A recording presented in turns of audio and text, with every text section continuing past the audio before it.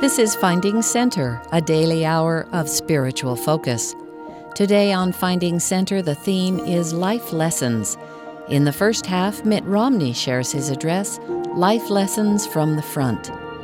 Then in the second half, Dan Clark speaks on the 4 steps on the stairway to heaven.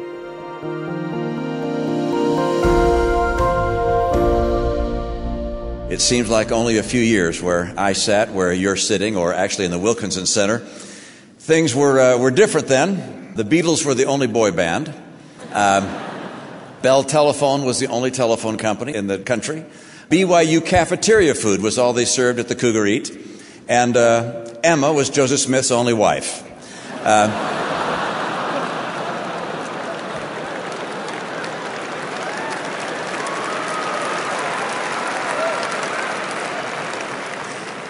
Now, I was an English major, and that meant that I liked reading and writing. It also meant that I had no idea what I was going to do with my career.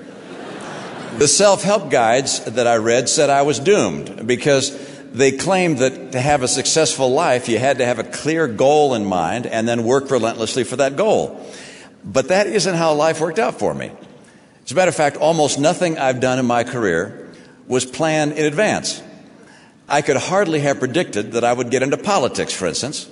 When I stepped into the auditorium to debate Ted Kennedy in Boston's famous Faneuil Hall, I turned to Ann and I said to her, "Sweetie, in your wildest dreams, did you ever see me running for U.S. Senate?" And she said, "Mitt, you weren't in my wildest dreams."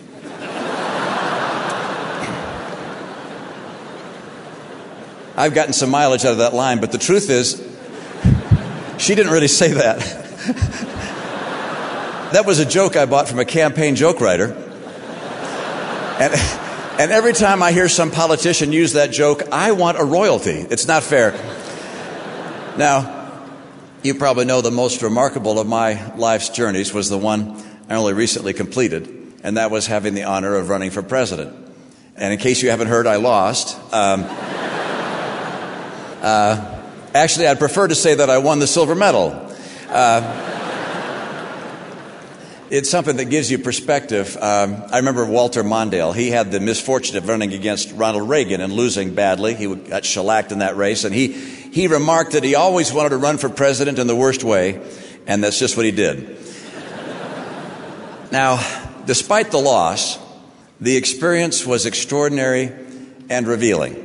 I've come away more optimistic about the country. I met people from across the nation. People who don't make the nightly news, but people who make daily innovations and discoveries that propel our economy and provide for our future. I met parents who sacrifice their resources and their careers, in some cases, for their kids. Military men and women who willingly serve in some of the most hostile environments on the earth. And while it's fashionable in some circles to deny it, I firmly believe that America is the greatest nation on earth.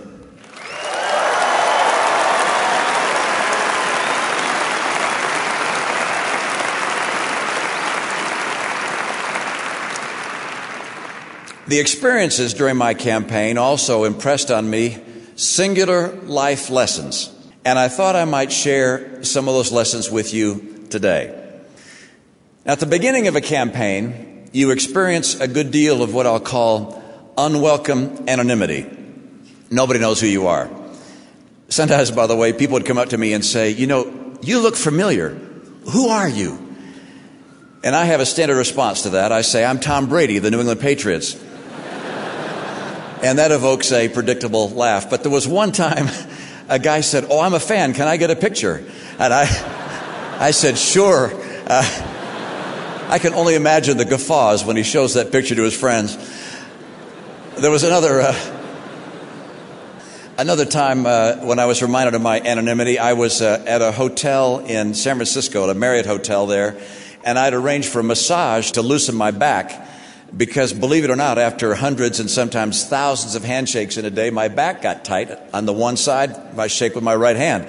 And so after the massage, the masseuse, who obviously was unaware of my political career, she remarked to my assistant who was there, "Mr. Romney has strong legs. He's a dancer, isn't he?" That's probably the best compliment I got during the campaign.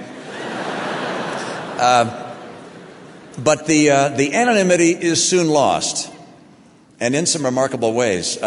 During my last campaign, I was taken aside by one of our national security agencies, and I was informed that all my emails were being monitored and closely read by a foreign government. In fact, the same was true for all the people who had emailed me, my staff, my friends, my family, and all of their emails were also being monitored by the government of that nation. And believe it or not, the words of a hymn came to mind. Angels above us are silent notes taking of every action, then do what is right. No, the government involved was no angel. But our words and deeds may well be recorded in heaven. And so, I presume, are the pages we open on the internet and the sites we browse. Our anonymous surfing may not be recorded on earth, but it surely leaves an imprint in the book of life. Remember, every day you're writing your autobiography. Now, early in the campaign, it can be difficult to attract an audience to a political rally, particularly if it's during working hours. And I remember early during my campaign, one event we'd scheduled in New Hampshire. Now, we have a summer home in that state, in Wolfboro, but the rally was at least an hour away from our home. And I knew the media that followed the campaign would read a lot into whether or not I'd attracted a crowd to this event or not. So you can imagine how relieved I was to step onto the stage and see a large and enthusiastic audience greeting me. Looking closer, I realized I was looking at almost the entire Wolfboro branch of the church. Fortunately, the media hadn't figured that out. Now, there may be times in your life when you feel that it's a bit of a burden being a member of the church. Some folks will think you're not Christian. Some may be insulted that you don't drink with them, or others may think you're trying to be better than them by not swearing. But I can affirm this based on that experience and many others in my life. Your fellow members of the church will be a blessing that far more than compensates. They'll bless you when you're sick, lift you up when you fall, help you raise a teenager, counsel you about a job, and yes, even move your unpacked junk into an apartment. We are not perfect. As a matter of fact, in many things, we're probably no better than anyone else. But we are remarkably good as a people at reaching out our hands to one another in need. Decide to be one of those that does just that. Now, a campaign can be a heady thing as well. At my first 2012 presidential debate in Denver, the miles of interstate expressway from my hotel all the way to the auditorium were closed to all traffic for me. My motorcade was led by 30 or so motorcycles and police vehicles. Their lights were flashing red and blue. I was accompanied by the Secret Service. That includes not only the detail of agents that surrounded Ann and me in our bulletproof SUV, but also the tactical unit that follows, armed with machine guns and sitting with an open rear tailgate, facing any vehicle that might come from behind us. And the Secret Service was only the icing on the adulation cake. Day after day, thousands of people were shouting my name, investing in me their hopes for victory. The day before the election, Kid Rock electrified a packed arena in New Hampshire for me, and the crowd cheered for Ann and me when we were introduced for 3 solid minutes before we could speak. The day after the election was different. The Secret Service was gone, and the cheers were gone as well, replaced by the agonizing reappraisal by others of what had gone wrong. And I was back to driving my own car, filling my own gas tank, buying groceries at Costco, just like I've been doing for several decades before. Now, truthfully, Ann and I had never become caught up in all the flurry. I know that may be hard to believe, but throughout the journey, we saw ourselves in exactly the same way as we had throughout our marriage. We knew that win or lose, any acclaim would eventually be forgotten. As Jimmy Durante, a singer from way ago, once sang, "Fame, if you win it, comes and goes in a minute." What we treasure from the campaign was not the pomp and the popularity. It was the friends that we made. Among the Secret Service, just as an example, we became very close friends with a number of the agents that we spent time with. In fact, as we prepared to go onto the stage to concede victory to President Obama, more than one of those agents fought back tears. We miss them as friends, not as power candy. Now, living life can be self-consuming. Who you are can be overshadowed by what you do or by what you've done. If you allow that to happen, the inevitable twists and turns of secular life can warp your self-confidence and limit your ambition and test your faith and depress your happiness. You're not defined by secular measures. You're a child of a heavenly Father who loves you. You're His work and His glory. And that statement confirms your incomparable worth. The statement also informs your life's most important work, to lift others, to lift your family and spouse if you marry, and to remain true and faithful to the Almighty. Now, I can't speak on my election loss without adding a few thoughts about how I think God works. I know that's well above my pay grade, Elder Rasband, but after 5 decades of adult life and many years of pastoring in the church, I've come to some preliminary conclusions. First, God does not always intervene in the affairs of men to make things work out the way we'd like them to. In our heads, we all know that. But I can't tell you how many members of the church I've spoken with over my life who think God will help their business succeed, or help them get the promotion they want, or make their investments profitable. I don't think God will intervene to help you get rich. There may be some exceptions, but I wouldn't count on it. What He does guarantee is written in the Doctrine and Covenants, section 90, verse 24. Search diligently, pray always, and be believing, and all things shall work together for your good, if you walk uprightly and remember the covenant wherewith ye have covenanted one with another. I once rode in a car with Elder F. Enzio Busha, then of the 70. As I recall the conversation, and it's been a while, he related that while he was a businessman in Germany, the company that he owned was in dire condition, on a path towards bankruptcy and liquidation. He was distraught. One night, in great pain and sadness, he went into a field and knelt in the cold and the dark, and he poured out his heart to the Lord hour after hour. And miraculously, he actually heard a voice from heaven. But only one word was spoken, and that word, work. More often than not, our secular affairs are up to us. Don't count on God to save you from the consequences of your decisions, or to arrange earthly affairs to work in your favor. Now, one of the things that I think defines the great majority of Americans I met during the campaign and afterward is they live for a purpose greater than themselves. Their school, their university, their community, their nation, their church. And during my campaign, Ann and I were frequently reminded of our greater purpose. You may find it hard to imagine what it's like to debate an opponent on national TV. I was not a high school debater. In fact, until I got into politics, the only person I'd ever debated was my 5-year-old son, Matt, and he usually won. My 2012 campaign had 23 televised debates, 20 with fellow Republicans and 3 with President Obama. And these guys were no debate slouches. Newt Gingrich had been Speaker of the House. President Obama, well, he'd been president for 4 years. He kind of had his facts nailed down by then. So you may have read that one of the candidates for governor this year in Florida put a fan under the podium when he debated. I know why. Debating can be sweaty business, all right? And so before every one of my debates, I did something to keep things in perspective, to keep myself grounded.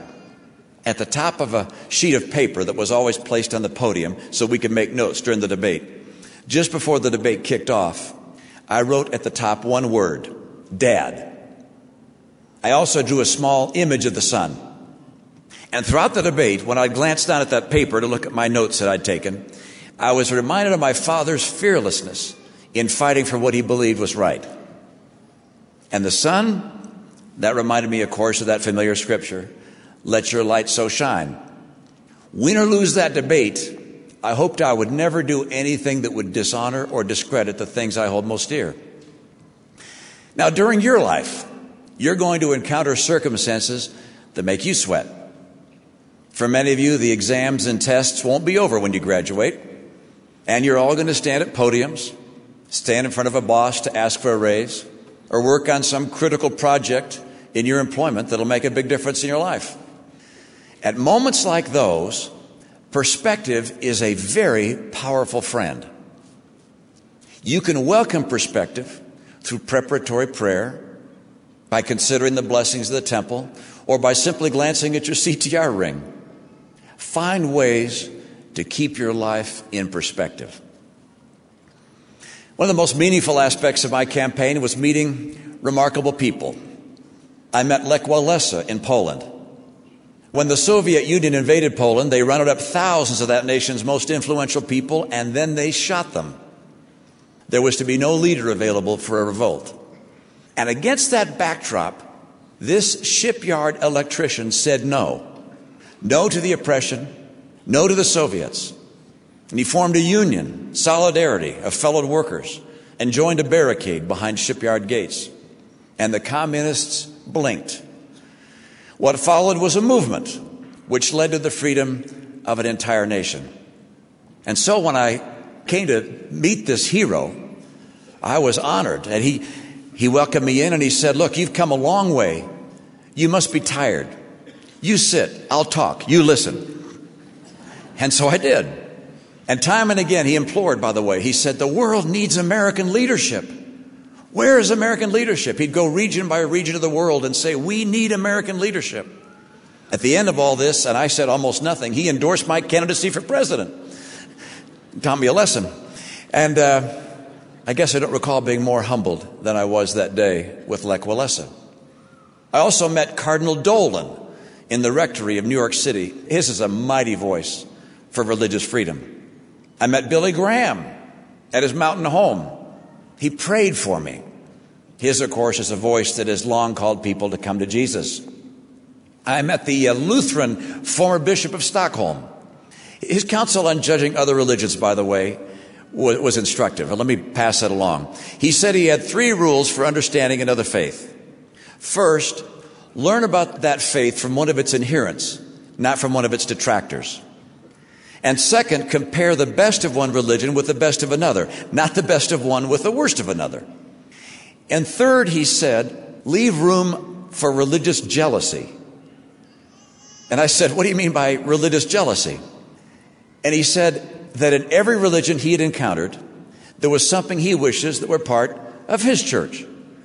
Among Mormons, for instance, he spoke of our missionary program. Among Catholics, their reverence for the Pope and so forth. Now, from all the admirable and heroic people I met, I was impressed with the enormity of the influence of one single person. Time and again, one person makes all the difference in the lives of multitudes. One man ushered in the freedom of an entire nation. One man led to an evangelical awakening. And as we know, one man restored the Church of Jesus Christ to the earth. Each of you here will influence other lives. Think of that. Perhaps you'll shape history. Perhaps you'll shape one person's history. Consider with care how you act, what you say, and to what you're going to devote your life to. Because I assure you, your choices will shape the lives of other people. I met other people I call heroes during my campaign, by the way, not quite so famous. At one of my first speeches in Cedar Rapids, Iowa, the applause from the audience seemed to be instigated by someone with a loud, piercing shout. "Isn't he wonderful?" she would yell. Or, "We love you, Mitch, you're the best." I can assure you I was as pleased as I was startled. And then after my remarks, this delightful middle-aged woman named Joni Scotter made her way up to the stage and threw her arms around me. That was the first time I met Joni, but it was far from the last, because over the years, I've seen Joni dozens of times. She drives to wherever I may be in eastern Iowa, And at every speech, her enthusiastic squeals of support energized both me and the audience. She's a hero to me. And another day, as my motorcade approached a rally in New Hampshire, I noticed that someone had gone way over the top in decorating their pickup truck. He'd built a scaffold of sorts in the back of the truck and mounted these enormous Romney posters on both sides of it. And the rest of the truck was entirely decked out with my bumper stickers and flags and posters. And there was this man standing next to it. He was tall, white-haired, smoked a pipe, wearing shorts with long white tube socks that came up to his knees.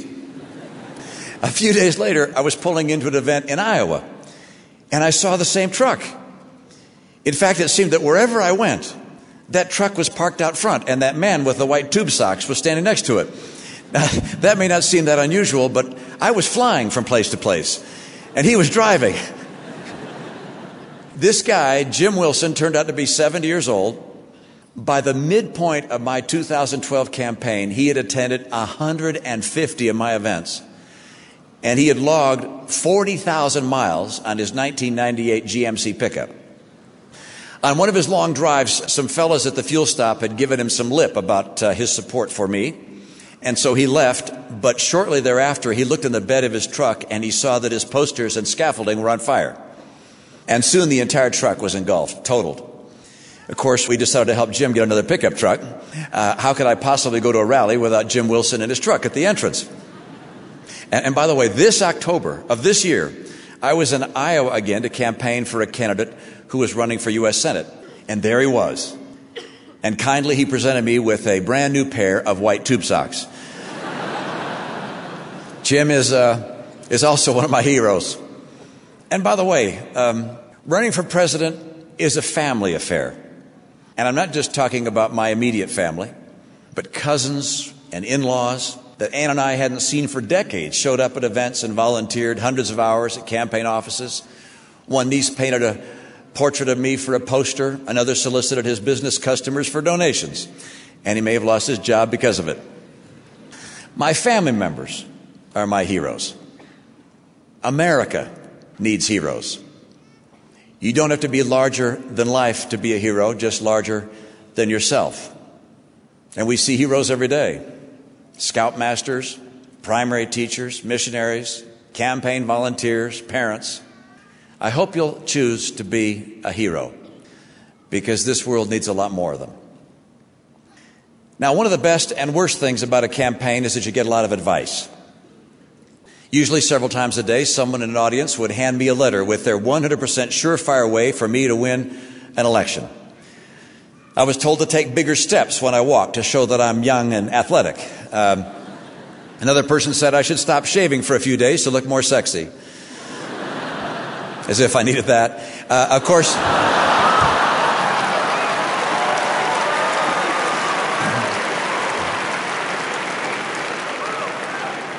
course, the best advice comes from the people closest to you.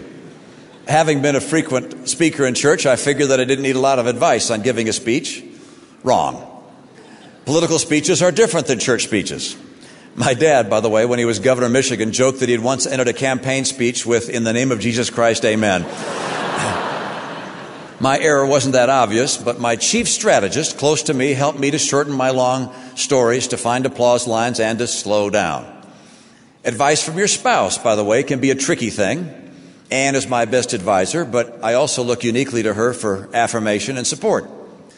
She's perfected the art of first heaping on the praise and then ever so gently ladling on a word of advice.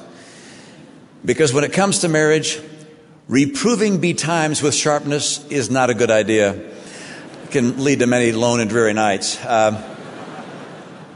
Now, just like I did during the campaign, you need to have a life coach. You need to have someone who will tell you the truth. Tell you that the perfect mate you've been looking for is no more perfect than you are. Tell you when you're wrong. Tell you what you need to do to make things right. I can assure you that finding someone who cares enough about you to tell you the truth and then is willing to take time to give you their counsel and their coaching, that's invaluable. Look for it. Now, one of my fondest campaign memories was my trip to Israel. I had dinner at the home of an old Israeli friend who I'd come to know at my first job after business school at the Boston Consulting Group. At that time, he called himself Ben Nateh because his real name was too difficult for some Americans to pronounce. Today, we know him as Bibi Netanyahu, and he serves as Israel's prime minister. I also had the opportunity there to address an audience in front of the historic Jerusalem city wall. Ann and I stayed at the beautiful King David Hotel, opened in 1931. Our room had a breathtaking view of the old city. And as we were unpacking, Ann remarked with dismay that she had left her Bible at home. A few minutes later, there was a knock at the door. And there, an Israeli security guard handed her a Bible. Apparently, he was listening to everything said in our room. Again, angels are silent notes taking. Now, our son Josh, who joined us on this trip, noted that there was a large leather book that sat on the coffee table in our room. It was the guest book for the hotel, and it was signed by many of the dignitaries who had stayed there. We saw the signatures of Margaret Thatcher, Jimmy Carter, President Obama, Richard Nixon, George Herbert Walker Bush, Tony Blair, and also, by the way, Madonna and Bono. And we were duly impressed. But the next day, Ann and Josh went to see the Garden Tomb, believed to be Jesus' final earthly resting place. Of course, his signature is not in the King David Hotel guest book. Unlike the hotel's famous guests, he was not only a visitor to Jerusalem, he was its very foundation. We can never forget that we are his disciples. We may not hobnob with the famous, but in prayer, we can speak with God every day. I'm so very thankful that I found the Church of Jesus Christ of Latter-day Saints. It's informed who I am and to what my life has been devoted. It has provided the eternal ordinances of salvation and marriage. I love the church. I love the members of the church. I love the music of the church. It's my witness to each of you that following its precepts and its prophets will bring incomparable happiness now and forever. In the name of Jesus Christ, amen. You've been listening to Finding Center. Our theme today is Life Lessons. We've just heard from Mitt Romney. After the break, we'll return with Dan Clark for the 4 steps on the stairway to heaven.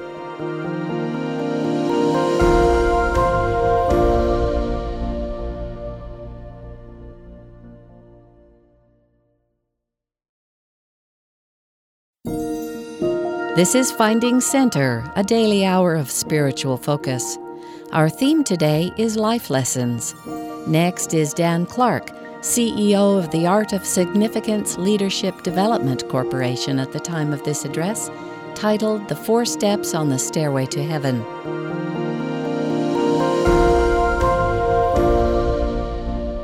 When President Worthen asked me to speak to you today, 2 life-altering experiences surfaced that helped me focus my remarks. I recently returned from an 18-day military tribute tour with my invited guests, David Archuleta, Dean Kalin, and Jason Euler, where we performed 14 shows and held 6 firesides for our combat troops in Afghanistan, Djibouti, Bahrain, and in Kuwait all along the Iraqi border. We were touched by the fearless dedication of our men and women in uniform, and even got shot at and returned machine gun fire in our helicopter during one flight, which reminded us of the sense of urgency with which we should live our lives.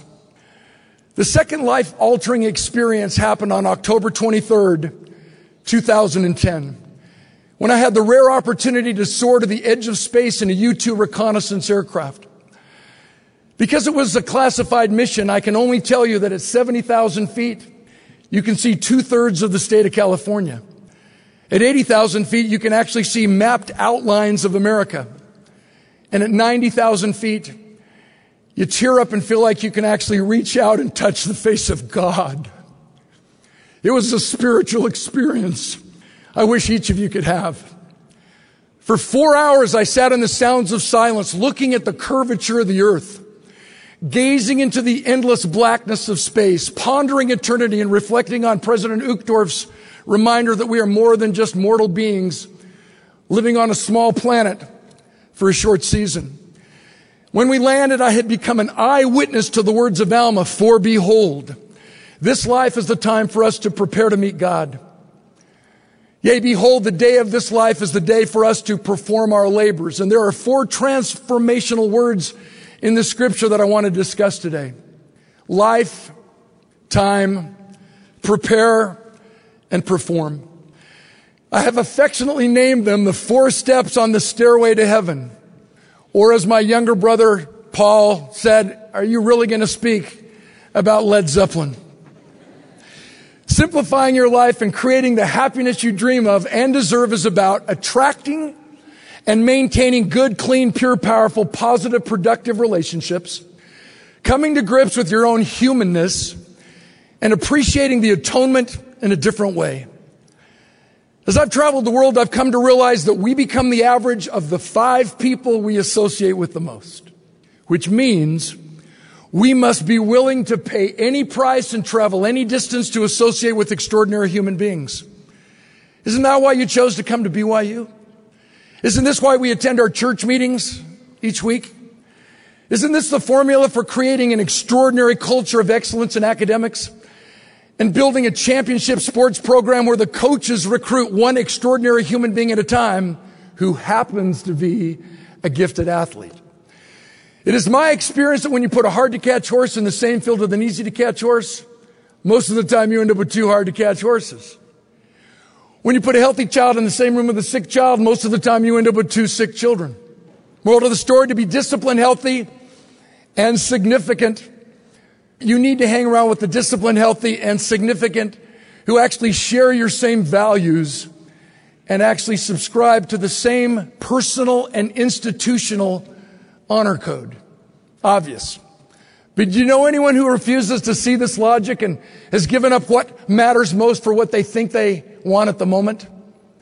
The scriptures clearly warn, for what shall it profit if we gain the whole world and lose our own soul? Or what shall we give in exchange for our soul? I saw this reality unfold with a beautiful, smart, talented BYU co-ed who is an incredible singer-songwriter and has written with many of the biggest names in country music. Consequently, many of the lead singing bad boys of the band are attracted to her, with her being attracted to them. As a conservative friend, I tried to counsel her that she has everything she needs to get what she wants. But at some point, she should stop long enough to make sure she wants what she gets. My words continually fell on deaf ears until one day I had an epiphany. I told her she was acting like a dog chasing cars. If the dog caught the car, what would she do with it? Just let it drag her down a road she had not intended and beat her up until she finally let go in divorce? Any of you chasing cars you won't want? Any of you confused about the real definition of love? The Bible says God is love, and he that dwelleth in love dwelleth in God and God in him, which means love is a commitment, not a way of feeling. Romance is not love. Romance comes from a Greek word that means erotic. So I don't even want to talk about it. However, I do want you to think differently about love. If I love you because you're beautiful, that's romance. But if you're beautiful because I love you, that's real love. It's a value-creating love that inspires us to be the best that we can be. Yet how many of us confuse love, commitment with romance, emotion? What do we said our whole lives?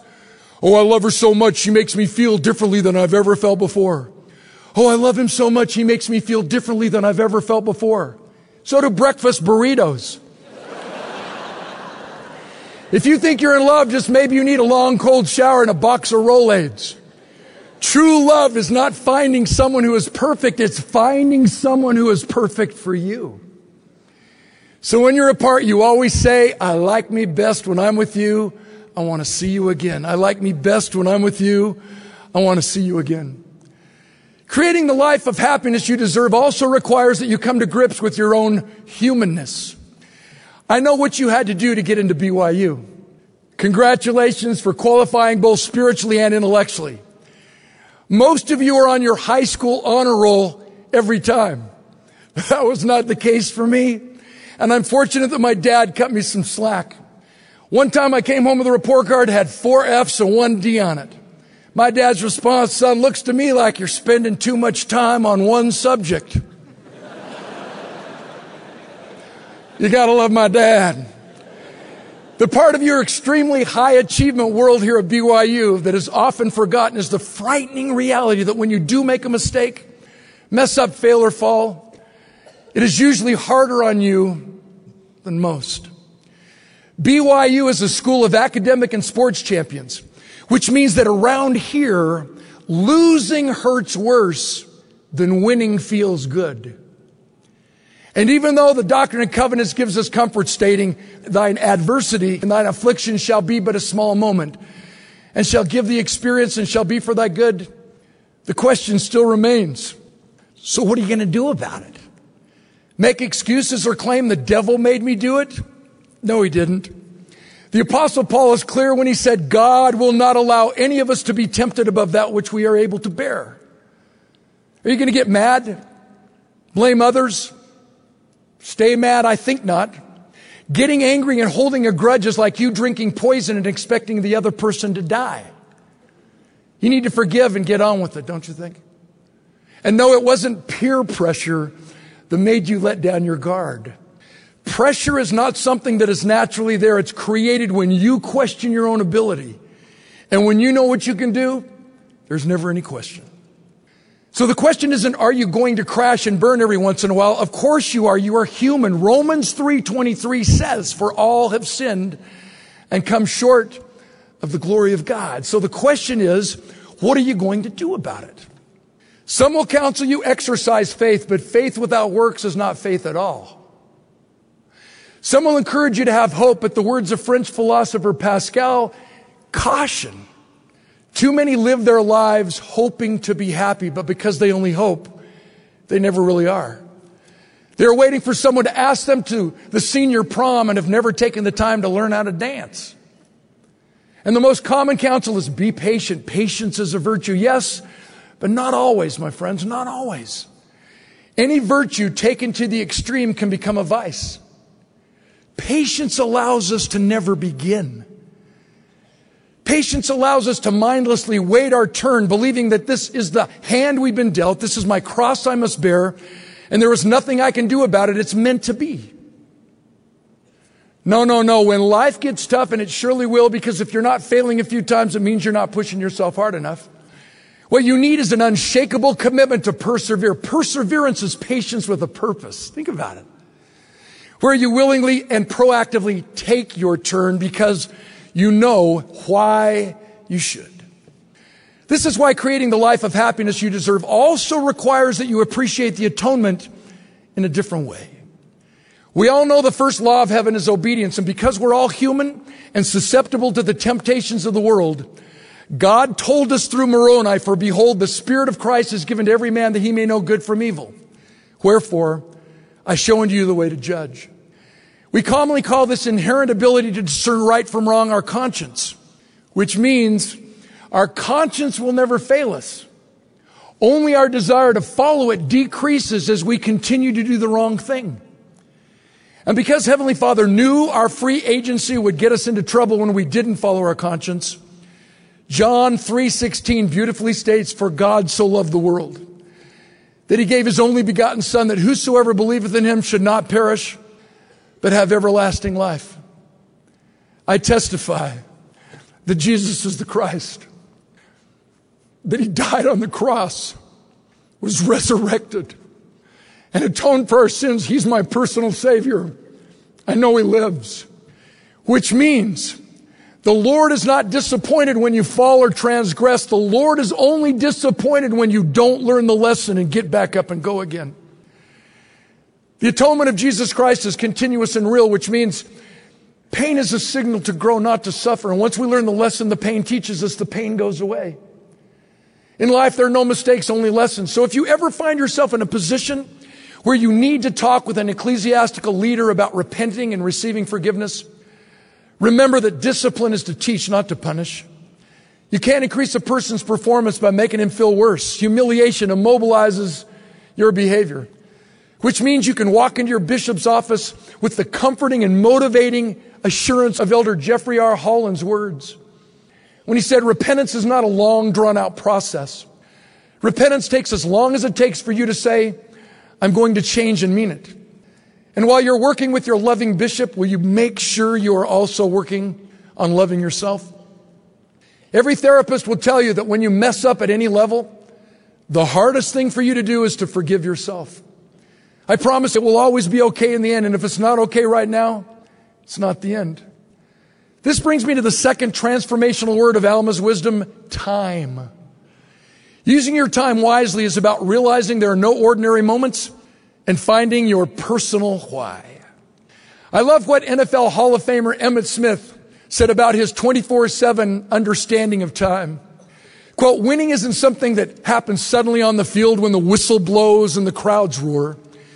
Winning is something that builds physically and mentally every day, that you train, and every night that you dream. When you boil it down, think about it. There are really only two times in life, now and too late. Today you've never been this old before, and today you'll never be this young again, so right now and every right now matters. Which means no matter what your past has been, you have a spotless future. Which means you can't always control what happens, but you can always control what happens next. Are you getting all this? Do you believe it? Do you believe that you can actually leave this Marriott Center different than you were when you arrived? Do you really believe that one moment in time can change forever? I do. Proof. I was on the program with Henry Winkler, a famous actor who starred in a 1970s sitcom on TV called Happy Days. And the sad thing is, most of you are so young, you don't even know who I'm talking about. He's the coolest guy who ever lived. You need to Google him. After our speeches, he decides he wants to treat himself to a matinee movie, so he slides in through the side exit door of the theater. And as Henry Winkler shuffles himself through the aisle, he finds himself a vacant seat. As Henry Winkler turns to sit down in the chair to look up at the movie screen, the little girl sitting right behind him smiles this giant smile. She points her finger and she slowly says, Fonzie. Henry Winkler immediately snaps into the Fonzie character from Happy Days. Hey, whoa. And the lady sitting next to the little girl passes out. Henry Winkler milks the mama. Whoa, I thought this only happened on TV drama. Hey, how cool is this? Whoa. Theater manager comes out, takes care of the woman's needs. She's lying in the aisle, cold pack on her forehead. She's asked one question. Why did you pass out? She said, my little girl is autistic. And that is the very first word she has ever spoken in her entire life. You gotta believe that one moment in time can change you forever, either positively or negatively. The difference will be how you react and what you learn from it. In other words, things happen for a reason, but it's our responsibility to determine what that reason is. Mark Twain explained it perfectly when he said, the two most important days in your life are the day you are born and the day you find out why. And in my experience, when your why is bigger than your why not, you can always persevere to become significant. May I illustrate with another life-altering event that actually links me to why I'm here today? I played football for 13 years total, and one day in practice, the dream ended. We had a tackling drill. Coach blew the whistle. Two of us ran into each other full speed. The only parts of our bodies that made contact, our helmets crashed into each other. My right shoulder was smashed into the cutting edge of my fiberglass pads, and we slammed to the ground. And when Lyle got off of me, my eye drooped. I had lost the speech, couldn't talk anymore. My right side was just penetrated with a piercing, deep pain that felt like someone was burning my body, and my arm dangled helplessly at my side. Coach comes running over. Clark, you all right? What happened? Roll. He says, whoa, are you from Spanish Fork? I'm just kidding you. He said, you better just lay there. I said, whoa. A doctor that was present on the field, he came over and he examined me, pulls the coach aside. He says, Clark's got serious nerve damage. In fact, he might even have serious brain damage. Coach looks at him and says, how will we ever know? Nice guy. Finally, my eye went back to normal. My speech came back. I could basically talk again, but my right side stayed paralyzed. My arm dangled helplessly at my side. I talked to it and it wouldn't move. I stayed paralyzed for 14 months, went to 16 of the very best doctors in all of North America, and every single one of them told me I would never get any better. Ever heard that? What happens if you believe it? You never get any better. And yes, I had family and friends come to me who cared and said, hey, we know what you're going through. No, you don't. No one does. Psychologists remind us that the average person talks between 400 and 800 words a minute, and yet we think between 800 and 1,200 words a minute, which means no one ever knows everything that we think. No one ever knows everything that we feel. No one ever knows everything that we really want to say. The author Thoreau was right when he wrote, men lead lives of quiet desperation. So again, the question remains, what are you going to do about it? You can't quit. It's a league rule. Yet no one knows your pain and sorrow, so where do you go? And to whom do you turn? If you remember nothing else I say today, we always remember that you're never all alone at any time or for any reason, because our Lord and Savior Jesus Christ is always there and always understands everything you're going through and will help you help yourself through it. In my darkest moments, I knew I can do all things through Christ, which strengtheneth me. Obviously, I received several priesthood blessings over the course of my ordeal. And yes, the Lord blessed me with strength to carry on. However, although He could have completely and instantaneously healed me, He didn't. I felt like the brother of Jared, where God told him to build a boat, but He didn't tell him how to light the journey. He had to find the solution on his own, which incidentally included him asking the Lord to touch the stones to illuminate the way. In my case, this meant getting better would also be a joint venture between heaven and me, where I would pray and plead to Almighty God as though everything depended on Him and work as though everything depended on me. Bottom line, I stayed paralyzed for 14 months because I was asking the wrong questions. I was blaming God, asking, how could you let this happen to me? And asking the doctors how to get better when I should have been asking God, why did this happen? And asking myself, why should I get better? You see, once we answer why, figuring out the how-to is pretty simple. Part of my answer was realizing that football was just what I did, not who I am as a man. And when you identify yourself in terms of what you do instead of who you are, you become a human doing instead of a human being. Unacceptable of significance is what you seek. Now that I've fully recovered, I must confess that my accident is clearly one of the best things that has ever happened to me. Because adversity introduces us to ourselves. I am the man I am and have the perspective I have because of this heartbreaking, dream-shattering ordeal. And through it all, I learned that if you do today what others won't, you can accomplish tomorrow what others can't. Guaranteed, with God's help, you can always turn your setbacks into comebacks and your stumbling blocks into stepping stones. This brings me to the third transformational word of Alma's wisdom: prepare. Preparing yourself to meet God is about serving the Lord on a mission and judging less and accepting more. Let me explain. Brother and Sister Smith were in their late 70s and had just been baptized into the church 1 year prior. So they'd just barely gone to the temple to be sealed to one another, and they just received their patriarchal blessings. In a fast and testimony meeting right before I left on my mission, this elderly Brother Smith stood and he said, I want the attention of all the young men and young women. I want to share a paragraph from my patriarchal blessing. And he reaches in his pocket, pulls out the blessing, unfolds the paper, and he reads, Brother Smith, you and your wife would have joined the church many years earlier, except the missionary who was supposed to teach you the gospel decided not to go on a mission. To every young man and young woman within the sound of my voice, I challenge you to prepare yourself to accept the sacred call to serve a full-time mission. And for those of you who have not chosen to go on a full-time mission, or have come home early for personal reasons, or have chosen to serve our country and protect our freedom in our amazing military, or are one of our wonderful friends of other faiths, know that we love you and need you and honor you, and that you are as equally significant to the Lord as everybody else, and that you still have been called to serve the Lord on a mission in other ways, which is the best way to prepare to meet God. Preparing to meet God also requires that you judge less and accept more. May I repeat that? We need to judge less and accept more. I served my mission in Ireland, and my companion and I were sent to the south to open up a town called Tralee that had no members. And one day as we were contacting people, a woman answered the door and she said, elders, come in. I noticed that she hadn't read my name tag or our name tags, so I asked her what she knew about the church. Proudly, she said, I'm a member of the church. I've just been inactive for many years. I said, well, do you still believe?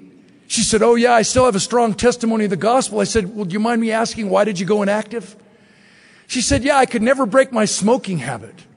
And every time I came to church, the members made me feel guilty. They would smell it on my breath and on my clothes. They'd make me feel guilty and unwanted. Then she turns away, and 60 seconds later, she turns back with tears streaming down her cheeks. And she says, I sure wish everybody's sins smelled.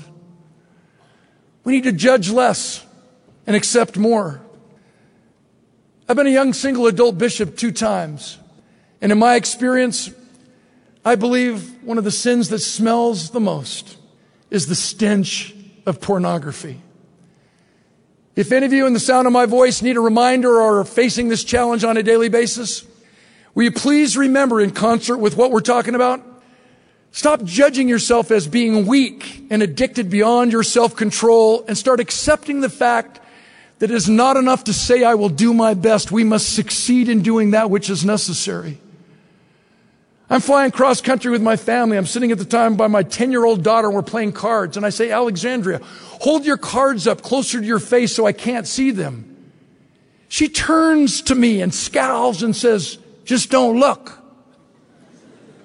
Any questions? Am I going too fast? Didn't President Uchtdorf remind us in a recent conference talk, just stop it? May we always remember that the same God who made you made me and others too.